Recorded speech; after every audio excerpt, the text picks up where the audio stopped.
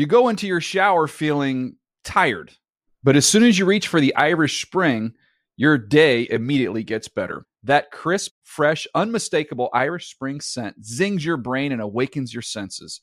So when you finally emerge from the shower 37 minutes later, because you pay the water bill so you can stay in there as long as you want, you're ready to take on the day and smell great doing it. Irish Spring Body Wash and Bar Soap. Fresh, green, Irish. Shop now at a store near you. The Around the NFL podcast does not tolerate 7 and 9 bull. Welcome back to another edition of the Around the NFL podcast. My name is Dan Hansis, and I am joined by a room filled with heroes: Mark Sessler, Chris Wessling, and Greg Rosenthal. What's up, boys? Hey, Dan. Oh, it's great to be back. And you know I check in on the show when I'm not here for the reasons why. You know, you can look at them as positive or negative reasons, toward me, how you view me. How would I look at the show that I wasn't sitting on? You know what I mean? Well, how? Okay. But I view it critically with a critical eye because the old Zeuser is not involved. No, I just want to listen to it because I know Colleen's going to do a great job sitting in, which she did. And I needed to be caught up on the NFL because I was a little bit out of pocket this weekend, and that was the first time I got to really experience it from that standpoint. And another great show. You guys are very talented podcasters. Of the group, if you listen to the whole thing, whose analysis did you find the weakest? Why would you go there? Why not at least spin it positive? Well, I think I want to hear, as an outsider's point of view. Fair question. I will save that answer. This is a tease in the industry to the end of the show. Okay. Wow. I'm going to stay tuned.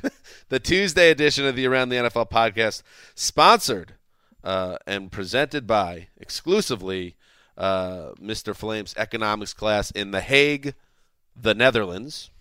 Mr. F. And thank you, of course. You want to know how great of a sponsor Mr. F is? How great, Wes? He's out there beating the bushes trying to find more corporate sponsors for us. Little does he know that we're just happy with our uncorporate sponsor. All we ever needed and wanted was someone that cared about us, and now we have Mr. F. Mr. F. Yeah, I mean, the stark contrast between Mr. F, who is a teacher in The Hague, and our own sales department is one word: organization, and a second word: determination. Very fair. Very fair. So we're very happy. And today's show will be chock full of goodness. The Monday Night Football recap between the Tampa Bay Buccaneers and the Carolina Panthers. We'll hit some news. There's a fair bit of news to get to. We will – listen, I can't say for sure, but I think today is the day we have our final decision for a team of ATL. In fact, I'm going to say it. We're either picking a team or we're not picking a team today. It ends here. A lot of people have speculated or criticized, things have, degenerated into farce a little bit. I don't think so. No, this is going to be entirely organic today, and there will be a vote. Yeah, there will be a vote, absolutely. We want to get it right, and we're going to get it right. And if we don't pick a team, then one of us will be ritually sacrificed. That's probably the person that just said that. And then finally, yes, we'll hit up the Thursday night preview as we peek ahead to Week 6, an interesting AFC West matchup between the Denver Broncos and San Diego Chargers. So a lot to get to. Very exciting, Wes, in our State of the Union address. What do they call it? The town hall for NFL Network today, which shadowy league figures do not allow us to talk about what was said in said town hall. But I will say that the security dude said, effective immediately, you can no longer attach your security guard to your waistband with one of these, what do you call these things? Waistband attacher things. You need to wear a lanyard. And Wes, like a good company man, immediately now wearing a lanyard. The first in the group. Your thoughts? Well, I forgot that I had it on, and we did a video right before this podcast. I forgot I was even wearing it the whole time. I kind of look like a dork. It's my thoughts. Well, there were people downstairs already wagering on who would be the first on-air personality to appear with their lanyard around their neck, and it's Wes. Although we're not on NFL Network, so they'll never know that. I bet some people lost some money on that one. That might be the next round of Win Wes's Toaster might include that question. First one to wear the lanyard inappropriately, which, by the way, is a very college freshman move to walk around campus with the lanyard around the neck. It is. And now we're all going to have to do that. Unless we rebel, Greg.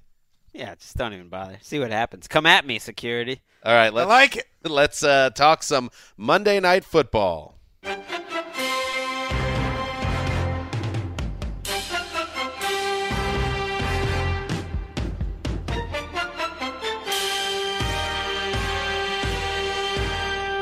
Yes.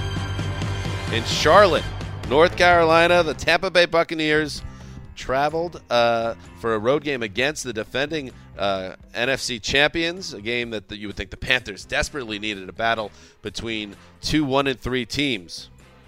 But this is football, guys, and you never know what can happen because without Cam Newton, who is still sidelined with this concussion situation, the Panthers were unable to really get the offense moving until the second half. And after Derek Anderson threw a costly first and goal interception on a play-action pass, the Buccaneers got the ball at the end of the fourth quarter, marched down the field, and onto the field trotted Robert Aguayo, a young man, a second-round pick who had already missed 3 kicks. And with maybe his job on the line, and Jason Lick, the GM, chomping down on the fingernails, attempted a 38-yard field goal with a chance to win the game, and it sounded like this. A 38-yard field goal attempt for Roberto Aguayo, rookie out of Florida State. Can he put it through the uprights? DePaula's snap, a good one. The spot down. The kick is airborne. It is airborne. It's long enough. It is good. And the Tampa Bay Buccaneers have defeated the Carolina Panthers in Charlotte, North Carolina, 17-14. Roberto Aguayo atones for 2 missed field goals. Nobody told me it was Roberto, not Robert. Thanks, guys. Knocked off the defending NFC. I bet you would have told Colleen. There were a couple of issues to deal with there, and we just wanted to allow you to get through it. That was Gene Deckerhoff, who, by the way, sounds like a Gene Deckerhoff. I wish we had Sean McDonough had a great call on Monday Night Football. You've been getting after him, but he was terrific on the Aguayo. He was excited about it. WDAE in Tampa with the call. Roberto Aguayo, who had been 3 of 7 on the season before, makes that kick. Time expires. Set up, by the way, I think a little nod from the football gods towards Aguayo, who's going through a lot of stuff right now. The face mask penalty that made a long field goal in that spot a very makeable field goal, 38 plus 15. Somebody can help me out with that. Killer flag. 53-yarder. But the Bucs win, Wes, and a game the Panthers absolutely could not lose. They do. What's next for Carolina? Well, I think the Panthers, Greg said this last night, come December, they're going to wish they had this game because they're going to need it. And they shot themselves in the foot so many different ways. Derek Anderson moved the ball. Greg Olsen was wide open running through the secondary all game. It wasn't like they struggled for offense. They just struggled to hold on to the ball. Derek Anderson got caught going for the rushing third down conversion, fumbled it, and the next drive, 81-yard drive ends at the 1-yard line when he throws an interception on first down. Giving you flashbacks, maybe, Mark, to that's Derek Anderson. Everyone always, we talk about Derek Anderson, one of the best backups in the league, but we saw why he's a backup. Yeah, well, I was sitting at my laptop, was just about to tweet out, listen, the Browns should have just kept Derek Anderson from 2010 until now. It would have been just as good as anything else. And I was just about to click send. 4 seconds later, interception happens, delete tweet, and get out of there. I thought that was one of the worst play calls of the year, and I know you could say, well, the play call wasn't bad, but no, you got to know your personnel. Derek Anderson is not a good quarterback. He's a fill-in for your MVP, and you just ripped off 3 straight runs of plus 10 yards. That's what's crazy. And you give the ball again to your back. You get in the end zone. You let him run it 3 times in a row if you have to. Get in from 1 yard out. Putting the ball in Derek Anderson's hands there was asking for disaster. Not even the worst play call in this game. Which one was that? Dirk Cutter calling for a run to set up a long Roberto Aguayo field goal on the missed field goal, the drive before the game winner. The coaching in this game was driving me crazy. I wanted to write right after the game, but it seemed too mean-spirited. Dirk Cutter is going to be the first ever head coach to get fired after a win. Because that was one of the worst coaching jobs I've ever seen. Ron Rivera and Cutter went back and forth trying to blow this game. Cutter wanted no part of that field goal drive, by the way. The only reason that they scored is because Ron Rivera kept taking timeouts and forced them to not just run out the play clock. He had no faith whatsoever in Jameis Winston, who did not have a good game, but, oh, by the way, had a couple great third down throws on that drive to win the game.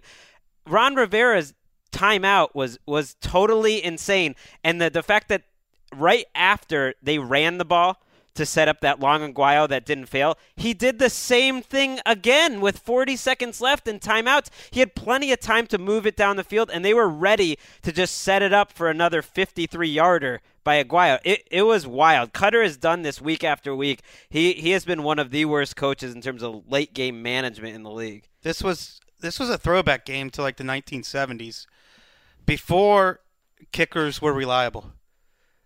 You don't see games in the NFL now where a 50% kicker causes coaches to do things differently, or one coach is worried about his kicker and quarterback, the other one is worried about his quarterback, but has a bizarre faith in his defense. I don't know why Riverboat Ron thought he had last year's defense. He took it on 3rd and 4. That's not that tough of a down. They were going to overtime before he took that timeout. Watching Roberto Aguayo kick is Aguayo kick is kind of like when you're stuck in a large conference, or maybe if it's a church on Sunday, or it's some speaker where the speaker is struggling and you are just waiting and hoping that they don't continue to fumble over their words and have a disastrous time as they're starting to sweat more and more. And you're cringing. You're cringing, and you're rooting for him. Yeah. You're not rooting against him. And it's just, where he was drafted, it set up this anti-drama and this horrible situation for him early in the year.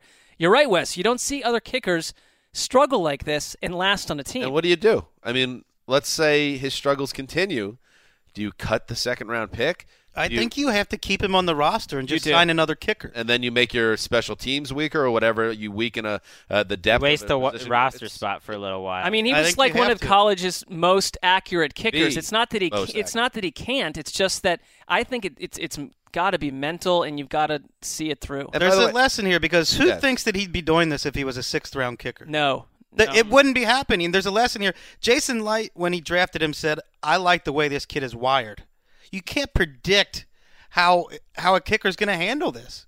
Where do the Panthers go from here now? We got they have a tough schedule. Their next 3 games, and their season's on the line in the next 4 weeks. They have at New Orleans, a game you would expect Cam Newton to be back for, but we don't know for sure. Then they have their bye, and then they have a matchup at home against Arizona, and then at L.A. So not a cakewalk, and then you have KC and New Orleans after that. But they need it's not too bad. They need to find a way to win 2 of these next 3 games at the bare minimum. Kiss your season goodbye if you don't do that. Well, this game showed it's not just about the secondary, and it's not just about missing Cam Newton, because the Bucs are a broken team, missing their top 2 running backs, including the key to their offense, Doug Martin, missing 4 of their best 5 defensive linemen, and they weren't that good before missing all those players. So it's not about Cam Newton missing this game.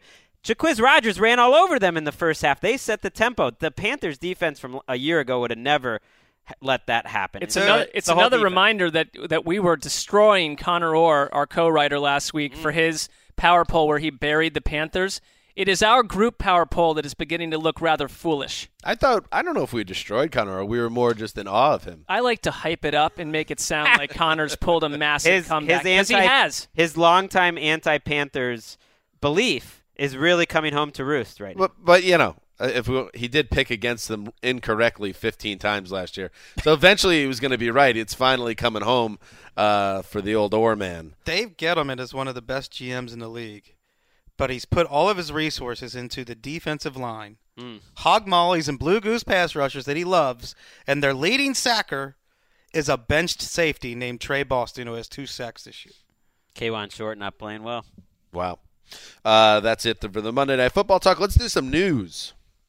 You doubt the powers of the great kazoo? That's a reference to a cartoon from Wes and Mark's youth. Let the I don't know what that is. It's Flintstones from the 60s, but we saw it on reruns. Nice attempt at ageism.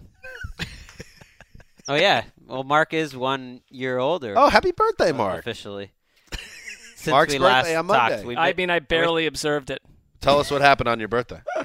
Hung out with the kids and the wife. Had a nice time, but very low-key and not observing it in general. You have a couple glasses of wine to Sure.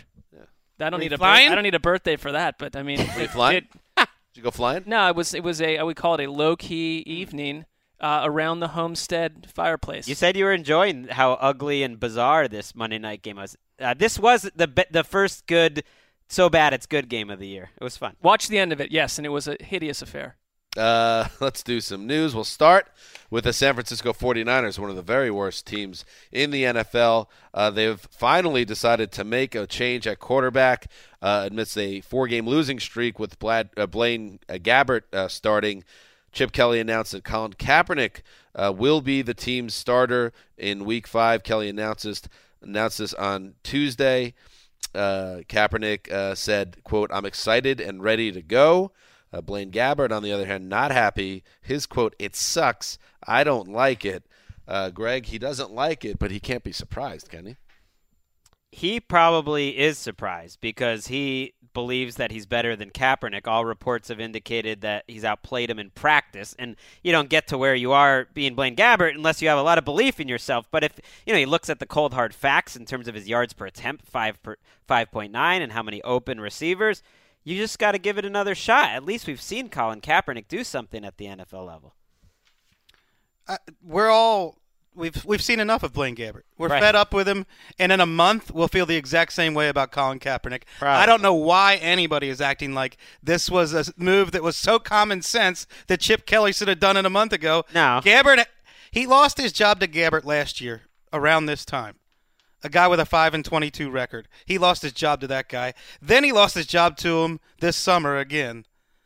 There's no reason to believe that Colin Kaepernick is some savior here. Thank you. You He doubt wasn't the around powers of the great kazoo? He was around in the summer. Here's the reasoning why, if you want a reason why.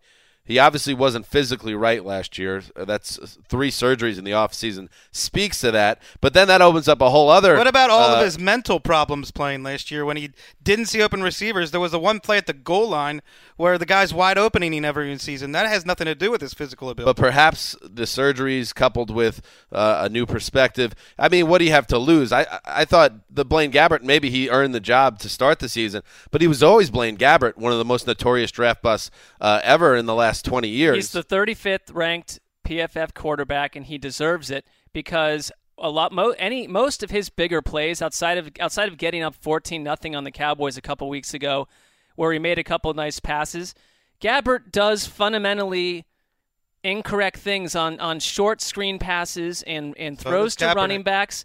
Absolutely, I agree with Kaepernick, but I think that Gabbert effectively worked himself out of the job. And this bad teams, when you're floating and you're trying to do anything to kind of shift the tide, that's so the quarterback switch happens. I don't think Chip Kelly is going to sit around and tell everyone that Colin Kaepernick is the guy from 2012. Anyone he said that's the watched opposite, him, actually.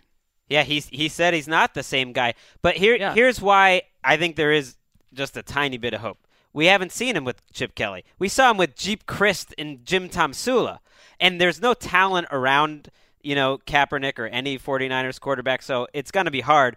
But I'd like to see him with Chip Kelly. To me, that's a different equation than it is with Jeep Christ. And I know it was just the preseason, but he had that one game that he had after He had one drive. he first made a statement. What about he the had a game couple before nice that? drives. He was looked bad. abysmal. Well, you said he was there in the summer, but he didn't practice fully all OTAs. The before preseason minicamp. is the summer, Greg. But it's August. He missed a couple weeks in the preseason too with an injury. But he was there. But that's one of the reasons that Gabbert absolutely dug in and got this job early is because he was with his teammates through all of OTAs and everything else, and Gabbert was not able to participate. Was hurt during for that half time. a training camp. He missed. But one thing is, I think the next thing is if this doesn't work, it's not just, hey, let's see him in Chip Kelly's offense. I think Chip Kelly's offense is not the spectacle it was when it was unknown a couple years ago. It has been figured out by defenses, and that's not a huge advantage for Kaepernick. Let's move on, guys, to another team dealing with some offensive issues. The Baltimore Ravens, who after a 16-10 loss to the Redskins on Sunday, made the decision to part ways with their offensive coordinator. Mark Trestman has lost his job. The former Bears head coach and now the former Ravens offensive coordinator let go. Marty Mornhinweg, a lifer as an assistant coach, takes over what would be known as a battlefield promotion. Morning Way. Yes. I don't see. Do you want us to really annoyingly say that? What? Morning Way. Morning Way. Oh, I go with Weg.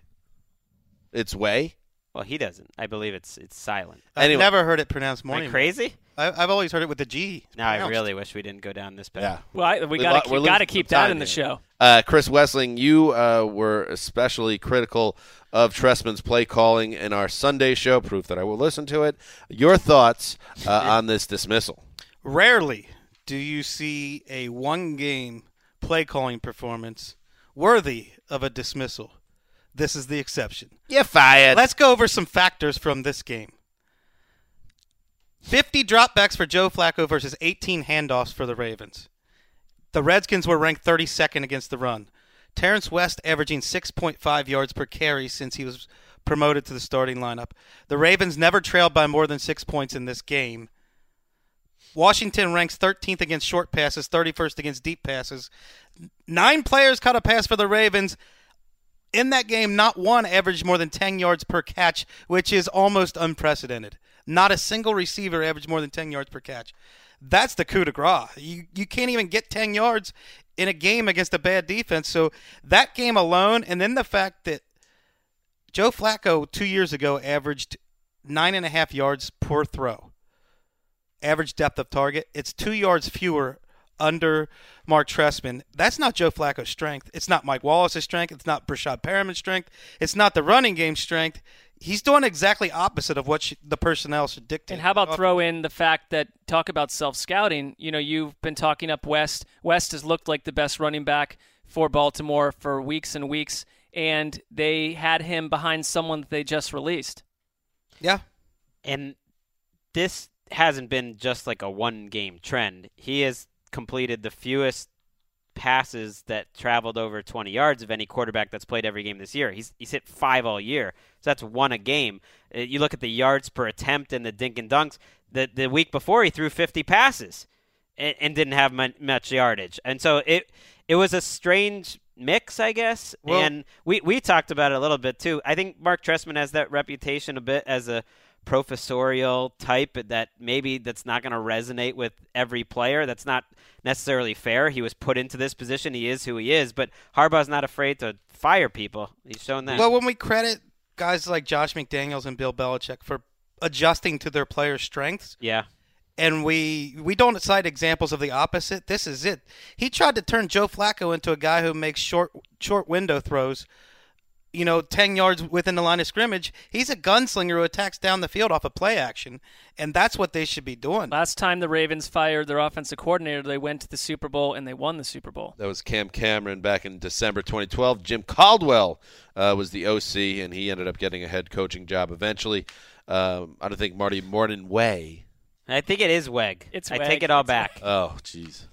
Got to keep it in, though, because Taking it was now ultra now awkward. It does have to get in. Marty hopes to have a similar run all the way to February football. We'll see how it plays out. Speaking of the Ravens, here's a former Raven, Justin Forsett, who rushed for 1,200 yards for John Harbaugh a couple of years back, was released last week after kind of falling out of favor in their offensive scheme. He has landed with the Detroit Lions, a team that certainly can use some help. Rookie Dwayne Washington having some ankle issues. Theo Riddick really isn't that type of guy, and of course Amir Abdullah. We might have seen the last of him. He suffered a foot injury a couple of weeks ago. Mark, good signing for Detroit, or won't make a ripple? I think they absolutely just need someone in that backfield to start to take charge. It's the last couple games when they've not had Abdullah in there. They're averaging about 65 yards per game on the ground. And I feel like Detroit, for years and years, post Barry Sanders, has been one of these teams that just has struggled to find a running back that you can count on for year after year. It's always this, hodgepodge, this committee. I like Theo Riddick, some of the things he does, but he's not a workhorse running back. So when you get the injuries they've had, Forsett is probably going to see work right away, a lot of it. Yeah, I think he'll be their early down back, and maybe he can average 4 yards per carry. Maybe they should never use him in the passing game because that has gone from a strength to a major weakness in his game over the last few years. Yeah, I mean, Riddick is and they have Riddick for that. Yeah, Riddick is a foundation guy for them. He's a guy who has a long-term contract. At what he does, he's one of the very best in the league, as Wes put on his best third and down backs. They just need someone to carry the ball, and I guess they're not into Zach Zenner and Dwayne Washington. Washington's got to get healthy. Moving on, let's talk some Cleveland Browns football. And their quarterback carousel continues to spin. Charlie Whitehurst, a favorite of the Around the NFL podcast. We would play Glycerine right now, but we've been robbed of the right to do that. So just imagine a Bush single from 1996 right now. Okay? That was fun. It's a rare time that actually not having the music might be good. Bush is the worst. I saw Gavin Rossdale at a restaurant that Greg suggested my wife and I go to, and just connect the dots there. Maybe Gavin Rossdale also frequents this Thai restaurant or Korean restaurant, and one day there was some type of snafu about a table. No. And now this is Holy War. It's all coming together. No, I was just someone that watched MTV all day, and when Machine Head came on, or whatever their first single was, which is the worst song ever. Everything Zen was the first single. It was terrible. Can't we get Patrick Kaganga to emulate Glycerine? Kagango! Put it in our studio. Kagango, our second floor guitar whiz. By the way, Greg, an underrated foodie. He's rated. I mean, I don't know if people would know that. Well, all right. Not saying that we don't know that about him, but do we other need people to might not hand out lollipops? Greg doesn't like to acknowledge that he's a foodie. He calls his wife a foodie. Yeah. Well, she was a chef. You know, that was her occupation. So that really brought me into the world of culinary delight. All right, so let's go down the list. Spoken like a true foodie. Wow. Culinary delight. RG3, 1 game. Josh McCown came in, 1 game. Cody Kessler after McCown. Is that correct, Mark? Yeah. 1 couple games. Chaz Whitehurst rolled in. Now he's done. He's been cut. Did I ever say that? He was been released by the Browns. And now is Kevin Hogan's turn. Is that correct, Mark? Well, it's his Keep turn. me up to date here. It sounds like Kessler is on track to play, and McCown doesn't sound like he's too far away from coming back. So I think what they're saying is we'd rather have Kevin Hogan on the active roster than Charlie Whitehurst too. You know, look, the only thing I said about Charlie Whitehurst on Sunday was I would rather develop or even try or see a young quarterback on a team that's going to go about 1-15 than Charlie Whitehurst. There's literally nothing to know about Charlie Whitehurst. Right. By the way, he hurt the team. The offense got a lot worse with him on the field. So, there's no mystery around him. I know you guys may find him entertaining. He was not entertaining me. Tell that to Jewel. No mystery, nothing to find out about him. How long has she been dating him? Those two have been learning about each other for more than a year, and she keeps uncovering layers. How much mystery is left for Jewel with Charlie Whitehurst? You know who thought he was a guy with layers? Nashville Magazine that listed him as one of the 50 hottest bachelors. Apologies to that publication. 2013. I think it was hot as 25. 25. Top Obviously, 25, that publication is searching for answers if that's where they need to go. There's only like 73 men in Nashville. And not to... Nashville Heat against men there? What? It's nice to see little Kevin Hogan all grown up. And not to belabor the point, but this seems especially like, wait, what's going on with Kevin Hogan? Doesn't he sound like a sitcom character from the 80s? Like a mixture between Kevin Arnold and the kid from the Hogan family? There was the Hogan family. There was the Hogan family with Sandy Duncan, who had a glass eye. But thanks for not trampling on my little... I didn't trample it. I just wanted to make sure it got its proper due, and people can decide whether it was good or not. Thank you. We'll let the public decide. But not to belabor the point, but all the carousel of sadness here juxtaposed against the issue in Philadelphia with Carson Wentz. Oh, come on, enough of this, right? Well, it's a problem. I found a scout's note on Hogan, who is, he won a lot of games at Stanford, but he's not seen as a pro-ready type quarterback. This is on our website. And this is in quotes, some coach is going to fall in love with the person and bang on the table to take him late in the 6th or 7th. That's fine. Well, I think the Chiefs did take him in the 5th, right? And then they cut him. They cut him. You know what? I like the idea of it. You never know where these guys are going to come from. Do it! Wait, Factory has been replaced by Carousel? Well, the quarterback situation is the Carousel. The Factory is the larger Browns world. Home. Yeah. Which is built on an Indian burial ground. This is there's a lot of layers to the narrative around the Browns. And they'll eventually win a Super Bowl, and it won't even be that satisfying. So I don't know what I'm doing. And by the way, I did predict the Indians. This is your new thing. It is, because by the next day, it's like, got to go back to work. Everyone's like slapping you on the back. Hey, that's cool. Your team won. And then like you still have real-life problems. Like I'm not 8 years old. What am I doing all this for? Oh. Yeah. I think that's something that comes You're waiting for this magical moment from your childhood to be like hatched out of an egg, but there is no magical moment. Mark, we're all going to die anyway. Listen, again, I feel out of place on this podcast because when the Jets win the Super Bowl, God willing, in the next 40 years, when I'm still alive, that will be a magical It's just a self-defense mechanism. I will enjoy it too, I hope. Okay. You have to work. It's just not going to happen. We can speak to Ely about giving you the next day off. I think what you're hitting on, though, as you're growing older, you think about it maybe. What is all this? Is it going to be as satisfying as if you were 16? Oh, yeah, I think about it. I have some answers, too. It's not going to be as satisfying. It could be more satisfying. I'll go the other way because the weight makes it more special. Yeah, but your life doesn't revolve around it to the same way it did when you were 17 and you didn't have a ton of interest. All right. Can we go on? I'm a diehard fan of my sports teams. You guys are all jaded journos. What do you want from me? I'm not. Yeah. Okay. Jaded old men. Ray John. Moving on. Gary Kubiak will not coach the Broncos on Thursday against the Chargers. He's dealing with a complex migraine condition, which does not sound fun. That announced by General Manager John Elway. So against the Chargers, we will not have Kubiak on the sidelines. Instead, it will be Special Teams Coordinator Joe DeCamillis.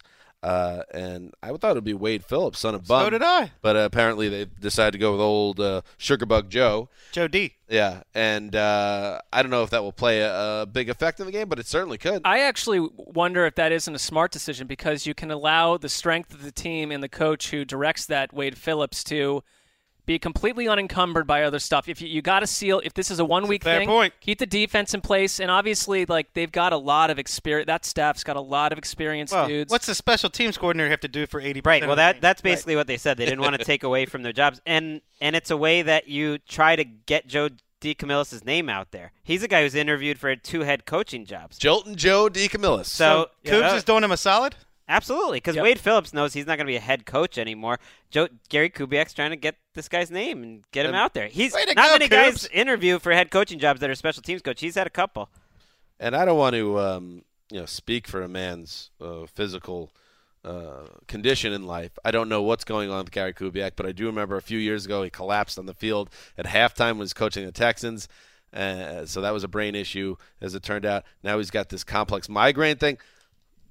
Bro, you got your ring. You got everything. Well, maybe you got to think about it at a certain point. Is this a job for you at a certain point? I wonder if he will be a guy that steps away from the game sooner than you would think because of this. The tension is that he's actually not that old. It's not 55. like we're talking. Right. So he's actually one of the he's right in the middle of the coaching ages, and it's the tension between wanting to get another ring, wanting to completely cement your whole career and have people look at you in a different way versus walking away. And these guys, I'm surprised there aren't more coaches struggling with overt health issues with the hours and the stress they're under. It is one of the most unhealthy jobs in America. Kubiak is 55 years old with the hair of a 9-year-old boy.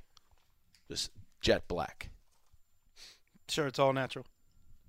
Finally, the Chargers, members of the Chargers, are unhappy with their kicker, Josh Lambo, after the CBS broadcast minutes after the botched field goal attempt that Lambo never got a chance to kick. The snap was mishandled, leading to another crushing loss, this time to the Oakland Raiders. Lambo was captured by CBS, kind of running after Seabass, Sebastian Janikowski, with a big grin on his face, and then they had another shot of Josh Lambo with laughing with Janikowski as he walked out of frame, and apparently this has led to some tensions in the San Diego locker room. Mark, what did you see here? Did this bother you if you were a member of the Chargers or a fan of the team? Well, it happened after the game, and if you watch the full broadcast of these games, there are countless players from the losing team going up to friends and coaches and former associates on the other team, being good sports, frankly, and the game sucks, the ending sucked, but they're human at that point, and they're able to deal with it a little differently than some fans. So no, it doesn't bother me the way in the context of how it happened. It's because he's a kicker. Exactly. Yep. It's because he's a kicker. Yeah. If he was any other position, they're not seen as the same as the other 52 guys on the roster. Bingo. And I see the point that if it's a repeat problem and somebody's not taking their job seriously or their loss seriously, everybody in the team should say something to them. But if it's a one-time thing and it's just after a game, I've played a lot of sports, and if I had a teammate come to me with an issue with that, there would be a confrontation. You don't get to tell me how to handle a loss. There's no one right or wrong way, and you've got to be a self-centered jerk to think that the way you react to a loss is the only way that's acceptable. There's a double standard at play here too, because no one treats the kicker as a real member of the team, but then you want him to react in the same way as everyone else on the team, that a guy that played every play on defense at linebacker and played his heart out and lost. So it's a tough life for kickers. Just like we talked about Roberto Aguayo, it's a tough life for him. It's a tough life for the Lambinator. How about the holder who blew that, and just before he dropped that hold, he had a 17-yard punt out of bounds that set up a Raiders touchdown. He was probably still in his head thinking about that chunk when he dropped the field goal. And here's one other bit about, like, going back to Wes's point. Julio Jones, after that crushing playoff loss a couple of years back was it the 49ers? This game he had 182 yards. Where he went nuts and they lost on the last play where it was a target towards Tony Gonzalez that didn't work out. He was not upset at all in the locker room, and they asked him why. He said, because I literally did everything I could. I have nothing to be ashamed of. I did my part, and it just didn't work out. Guys react differently to losses. Some guys are gutted. Some guys, they kind of have a different way of looking at it. And then they freak out if two head coaches don't shake hands after a game, too. So it's like, you can't please. There's no dynamic here that would please everyone. Okay, that's what's happening in the news. Okay, guys, let's do it. Who will be the team of ATL? The team of ATL. Only one team can earn the right. Now's the time to shine a light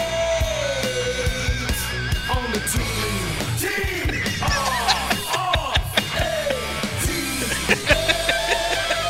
This is a very special honor. All right. Wow. It's time. I just crumpled up every piece of paper and threw it at Mark because it's time to settle this. Nothing personal, Mark. I liked it, but I was not prepared. A little caught off guard there. I apologize. It is the Team of ATL decision time. Decision 16. And it is down to two teams, folks. On one half, there's the studio audience here, by the way. Okay. Sydney, you know what we talked about? You got to get them in. You got to huddle them in. Like on The Price is Right, if you drive by CBS Studios in L.A. early in the morning, you'll see all those people lined up at 5 a.m.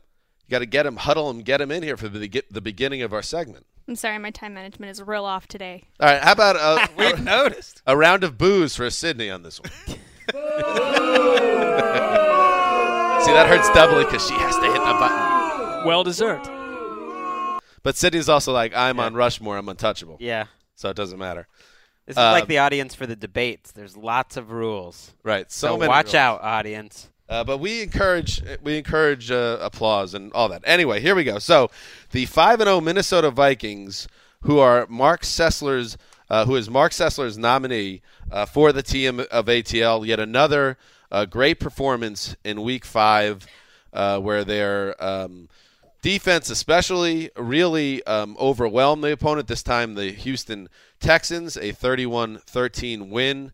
And, Mark, at this point, as we now take this to vote, you have to be feeling very confident. There's nothing in your mind, or is there, that would lead you to have any doubts that this is the right team. Now 5-0, the only undefeated team in the NFL. Well, the only issue would be if we keep going, and it sounds like we're not going, or we're going to figure this out today, that it's people, I'm getting tweets, the Vikings are too good, this is a front-runner team, and it's like, I'll be honest, I was tweeting about this after the Week 2 win, when people still had plenty of issues over Sam Bradford, and when Adrian Peterson had just been lost for the season. So it wasn't a front-running team then. It was a team that has since proven what they are, which is, for me, a fun-to-watch team. Are they perfect? No, but I kind of like that about them, too. And for a lot of things for me, it starts with Mike Zimmer, and it starts with someone like Sam Bradford, who I've never been able to root for in the NFL, I find that to be a different situation now. And it's like last week you take Stephon Diggs out, doesn't matter. Someone else steps up. I just like the way that they operate from week to week. They are fun for me to watch, and that's my vote. Well, forget just after week 2, which you're right. This was a team that you were honking about in August. And, of course, the injury to Teddy Bridgewater shook some people's confidence in terms of what is the upside of this team. But that's why, to me, that they're so exciting is because of the story, because of the people they're missing, and because they keep fighting. And, Wes, you said that you were going to go back and rewatch the Minnesota Vikings and the Oakland Raiders and see if you could formulate an opinion that maybe would allow you to vote for one of these teams. What were your thoughts after rewatching the 5 Minnesota games?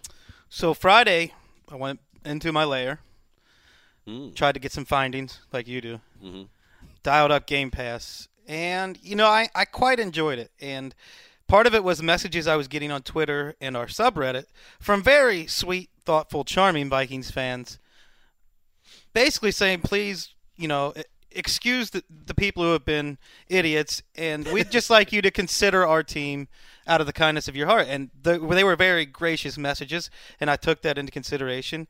And I enjoyed the games, and I thought, I'm going to go along with this. I'm not going to be a stick in the mud. I'm going to go along with it. And that was my mindset throughout the weekend. And then last night, put on the Texans-Vikings game. The stadium is glorious. Yes. The sun coming in for a Sunday afternoon game. It's glorious. And the helmets, top 5 helmet in the National Football League. I'm already getting a little warmed up to this team. And Cordell Patterson reaching his entire body for the goal line. You can see that every member on this team wants it on every play. What put it in and made this organic for me, that I'm not just going along. I caught Vikings fever. When Sam Bradford took that hit right as he was throwing, yes, when he took that hit and looked like the toughest quarterback in the NFL at that time, I'm like, I'm on board. I'm on board these Vikings. They are exactly what Mark said they were. And for charges of front running, that's fine. You can say I'm jumping on board when they're 5-0. Mark saw it when they were 2-0. He saw it in the summer. And Mark's attitude that Sunday night when he kicked his foot up on the table is the Vikings attitude. I'm doing this. I don't care whether you guys go along. I'm doing this. I don't need you, and the Vikings don't care. You can take our quarterback. You can take our running back. You can take our number 1 receiver. You can take our tackles. We're doing this, and I'm doing it, Mark. I'm on board with the Vikings. Love it. Now, would this have anything to do with you getting a bouquet of flowers and a balloon and chocolate? That's right. I was wondering. I was waiting for that to come out. Is it that easy to buy Chris Wessling? That's the question I have to ask. I got to ask the question. Well, that was a nice gesture, and it was a nice card. It was a teddy bear and flowers and from some Vikings fans. From Vikings fans, and it was basically the same message. Sorry, don't let a few. And this was something I had already thought. I already thought the line. I remember my senior year of high school, our principal said this about a couple of students. We're not going to let a few rotten apples spoil the whole bunch. And I thought that over the weekend, and I was like, yeah, let's get past the rotten apples. And the card that these Vikings sent me said the exact same line. Right. Please don't let a few rotten apples spoil the whole bunch. There you go. I mean, in our defense, we've been telling you that for weeks as well. Right. But I was sticking up for you guys, too. I wasn't just doing it for myself. And coming out of week 5, I don't know when we've picked these teams in the past, but this is not an outrageous time frame. We've come to a decision potentially. Now on the other side of things. The autumn wind is a pirate, blustering in from sea. With a rollicking song he sweeps along, swaggering boisterously. Now, let me tell you something. I see the writing on the wall here.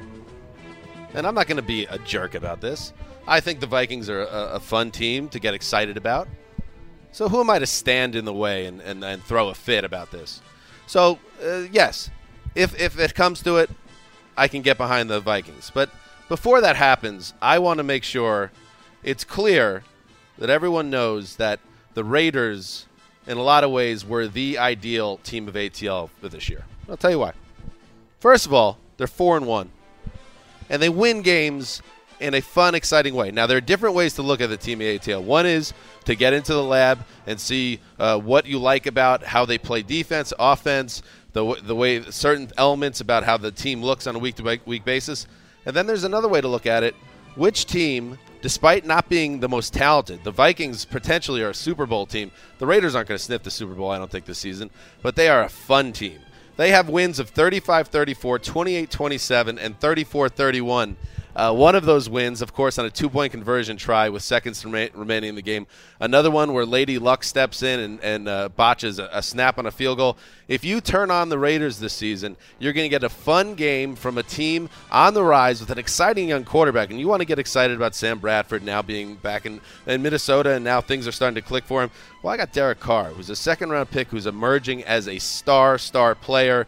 You have talent on both sides of the ball. The defense obviously is not a great defense, but they are making strides. They're 4-1. They're winning games. Lil Debbie, of course, is involved. I think that is something that should not pass. We're going to go against the team that Lil Debbie has fought for. She sent out another tweet on Sunday defending her Raiders. And finally, well, 2 more points. Jack Del Rio, to me, the new Riverboat Ron after what he did in Week 1. Blackjack Del Rio.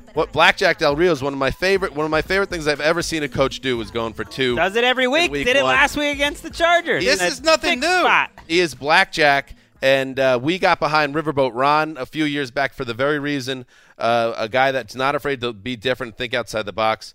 And lastly, and Mark was on the Vikings in the preseason, but the Raiders are the only team out of the 4 that was picked before the season started. I thought before the season this team was going to be a team to be excited about, and they absolutely were. So doesn't look like we're going to pick them, but that doesn't mean that we shouldn't have picked them. That is my side on this. I admire you. I admire you. You have nothing to hang your head about here. You knew last week that it was probably going to be Vikings or nothing, and you went along with it, but you continued your campaign. You have not wavered. You have tweeted a lot of stuff out. You have stayed supporting the Raiders. I think that speaks strongly to your character. Thank you, Wes. I appreciate that. We also have a lot of support for the Raiders on our subreddit. In fact, they won a vote in terms of the team that we should go with. So, yes, there are reasons. I'm still going to root for the Raiders. I think they're a fun team, only not in a hardcore way because I'm a Jets fan, so I don't really split things like that. But I know that you're in for an exciting game with the Raiders. Greg, your thoughts? I love the Raiders. I love having the Raiders beaten back in the mix. Like, I love their fan base. I love their uniforms. I love everything about them. You know, they don't get me quite as excited for whatever reason than the Vikings, but the Little Debbie argument is the tough one. I do feel like we need to figure that out. Maybe she can be the official rapper of the Around the NFL podcast or something. I feel like we might be burning a bridge here. I hope not. Well, she still likes us. I don't think that voting for the Vikings is against the Raiders either, because the Raiders would. Flip side, I thought if this Vikings thing was burning down, I would have not had a problem going Raiders either. I think this is more about consensus than it is making a statement about the Oakland Raiders, because they have been, everything you said is true about them, and it can't be taken away, and you have been on that train from the start. And we're not looking to burn bridges with Little Debbie or our host. So, there's issues out there, but it's really about this group's trying to come to an agreement, and that's been more the issue than are the Raiders worthy. They certainly are. I mean, like I said, the team of ATL, I just want us to pick a team. I have a team. They're the Jets. So this is all secondary to me.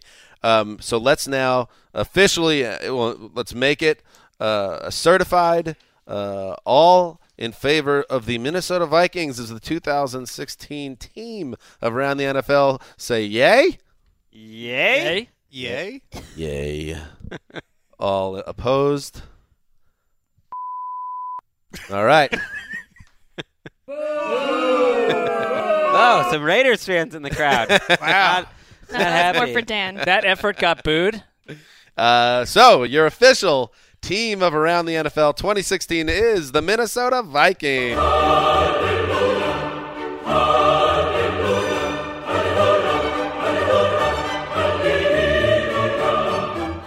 They will effectively lose 11 in a row. And now that they're picked and all that's good, I just want to say one other thing.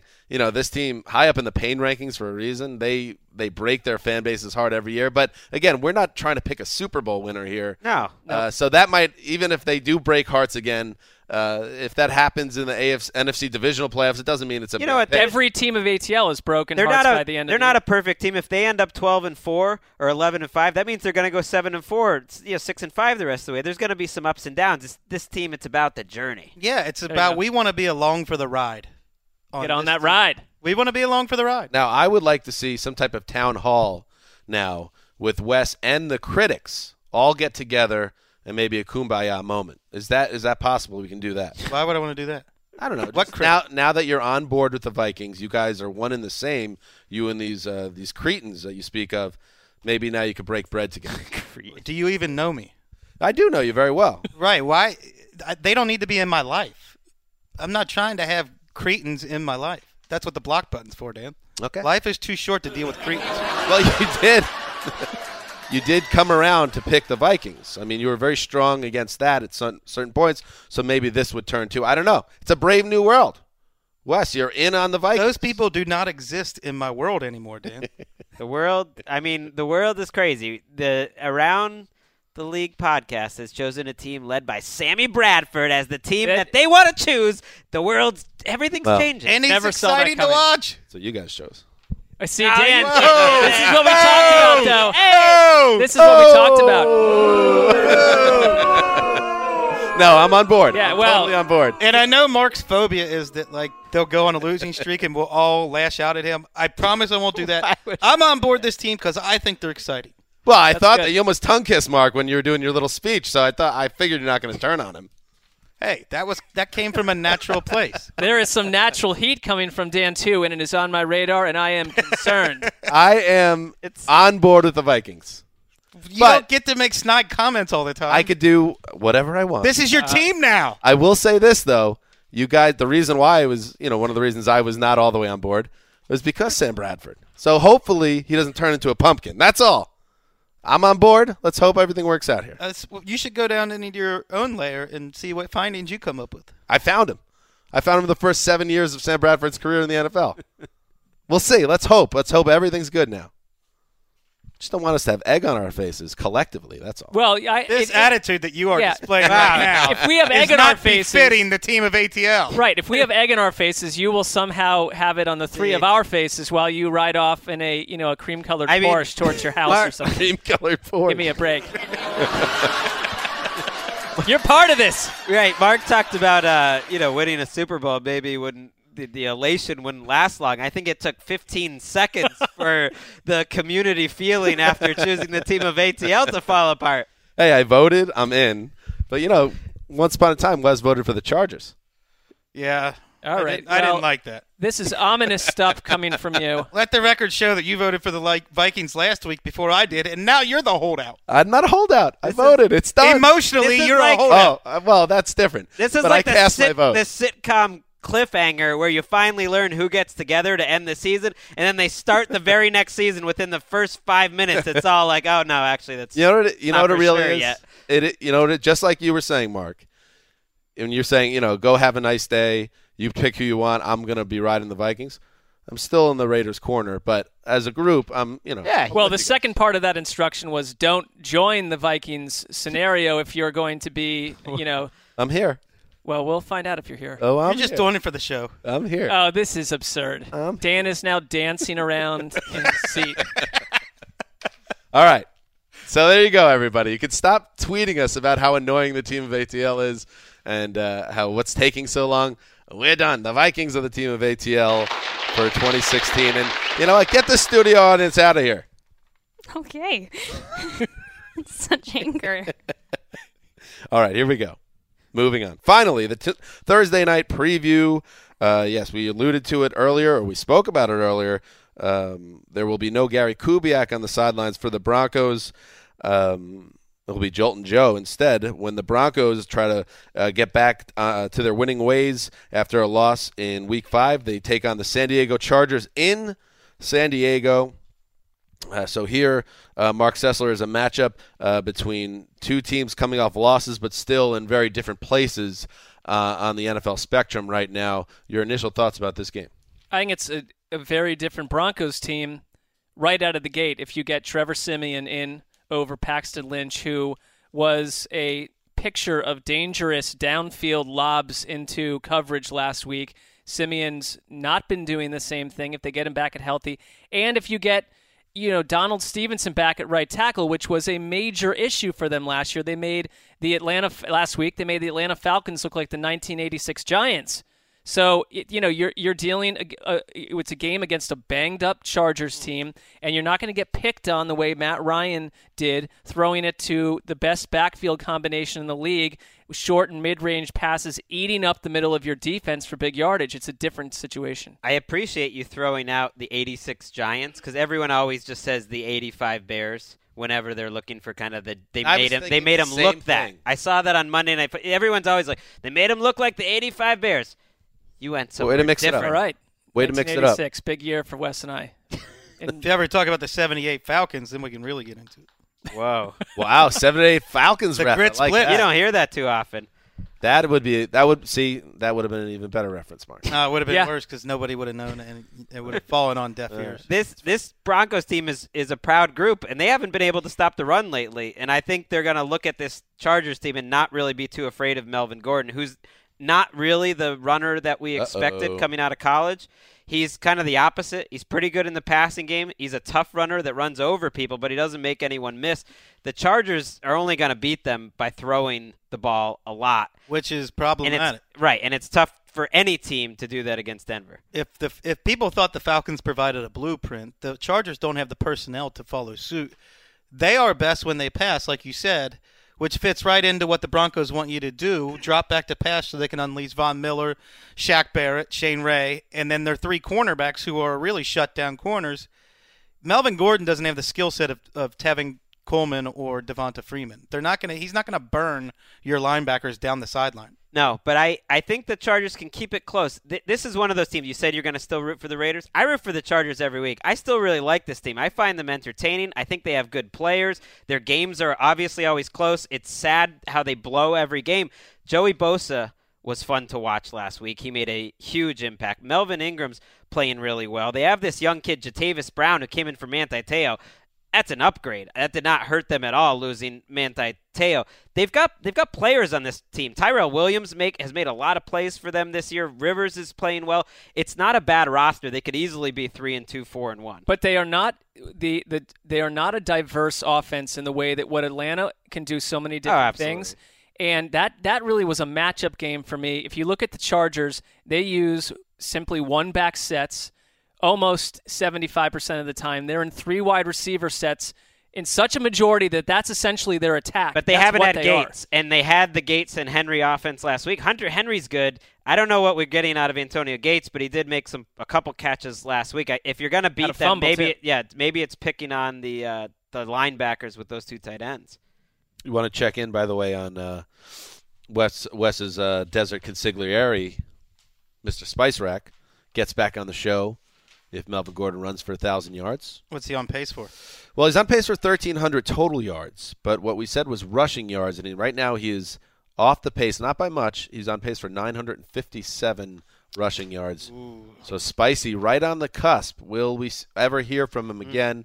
That's up to the San Diego Chargers. He's on pace for 20 touchdowns, though. Right. He's been a great. We might have to let Spice Track come on the show if he gets 20 touchdowns. Rules. He's been a great how about this? Fantasy pickup. If he gets 1,000 yards rushing or 20 touchdowns, Melvin Gordon. Thanks for your largesse. Yeah, Spice Rack back on the show. Anyway, so does anyone believe that San Diego will get over the hump in this game and get back to their winning ways? And is Trevor Siemian playing, by the way? He's expected to, but we don't know for sure. Because that was a big loss, as it turned out. He's practicing, and they had him in shoulder pads today to try to see what he could do with full range of motion. Like the fashion shoulder pads? Well, it was a non-padded practice, so he was the only one. So maybe they're trying to simulate. They got to get not women's fashion of it. No, it was not like a Hillary Clinton-esque like pantsuit shoulder pad scenario. Save it for the political podcast, Mark. Coming up. I got some stuff for that podcast. Anybody? All right. Anybody going to pick the San Diego Chargers? Speak now or forever hold your peace. Come on, Greg. You know you want to. Come on, Greg. Do it. I'm not going to do it just for the sake of it. It wouldn't surprise me, but no. I'm not going to do it. They'll find it wouldn't surprise me. Yeah.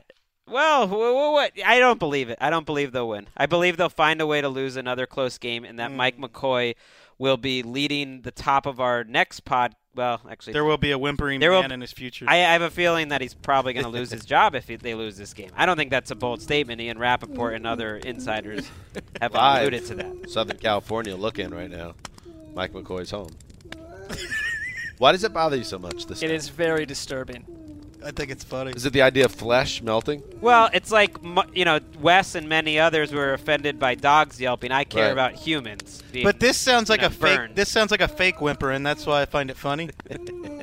This is someone that you occasionally see at league events. He, by all accounts, is a great offensive coordinator and a good guy. And we're simulating him being burned in a fire. It's slightly uncomfortable. As an analogy for him losing his job.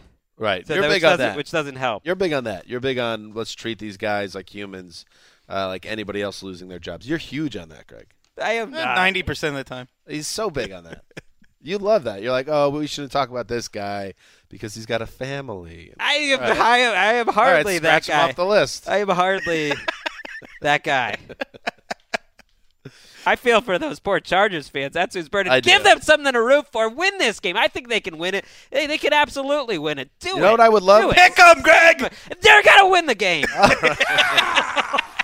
We just completely snow-jobbed Greg. That's fantastic. I also would love to see Doesn't matter. NFL media research. What is since Thursday Night Football started, the percentage of the home team winning? It seems like a huge advantage. Yearly. I think there's a couple things happening. Like the Chargers so desperately need this, and they all know it. There's not even their laughing kicker knows it. They need to get this thing. Hey, Lambo! Lambo the laugher! You're not asking Johnny Chuckles. You're not asking. Nice miss, buddy boy. Hey, Johnny Chuckles hey, Seabass, get over here. You old chum. He is back in the mix at an unlikely time. Why did I cue that up? You're not asking a team to go from Jacksonville to San Diego. It's Denver, but I think this is Denver's Mark game. Try to recover. I am trying to.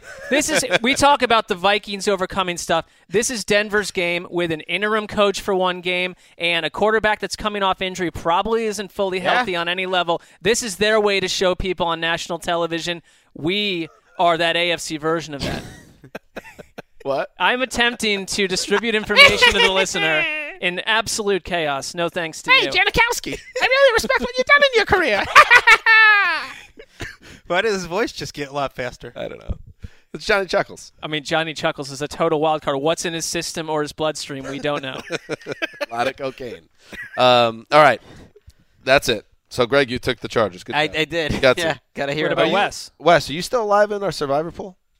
I forgot to turn in my pick last week. I was alive until then. Zeus advances. I completely forgot that was in my life. Okay.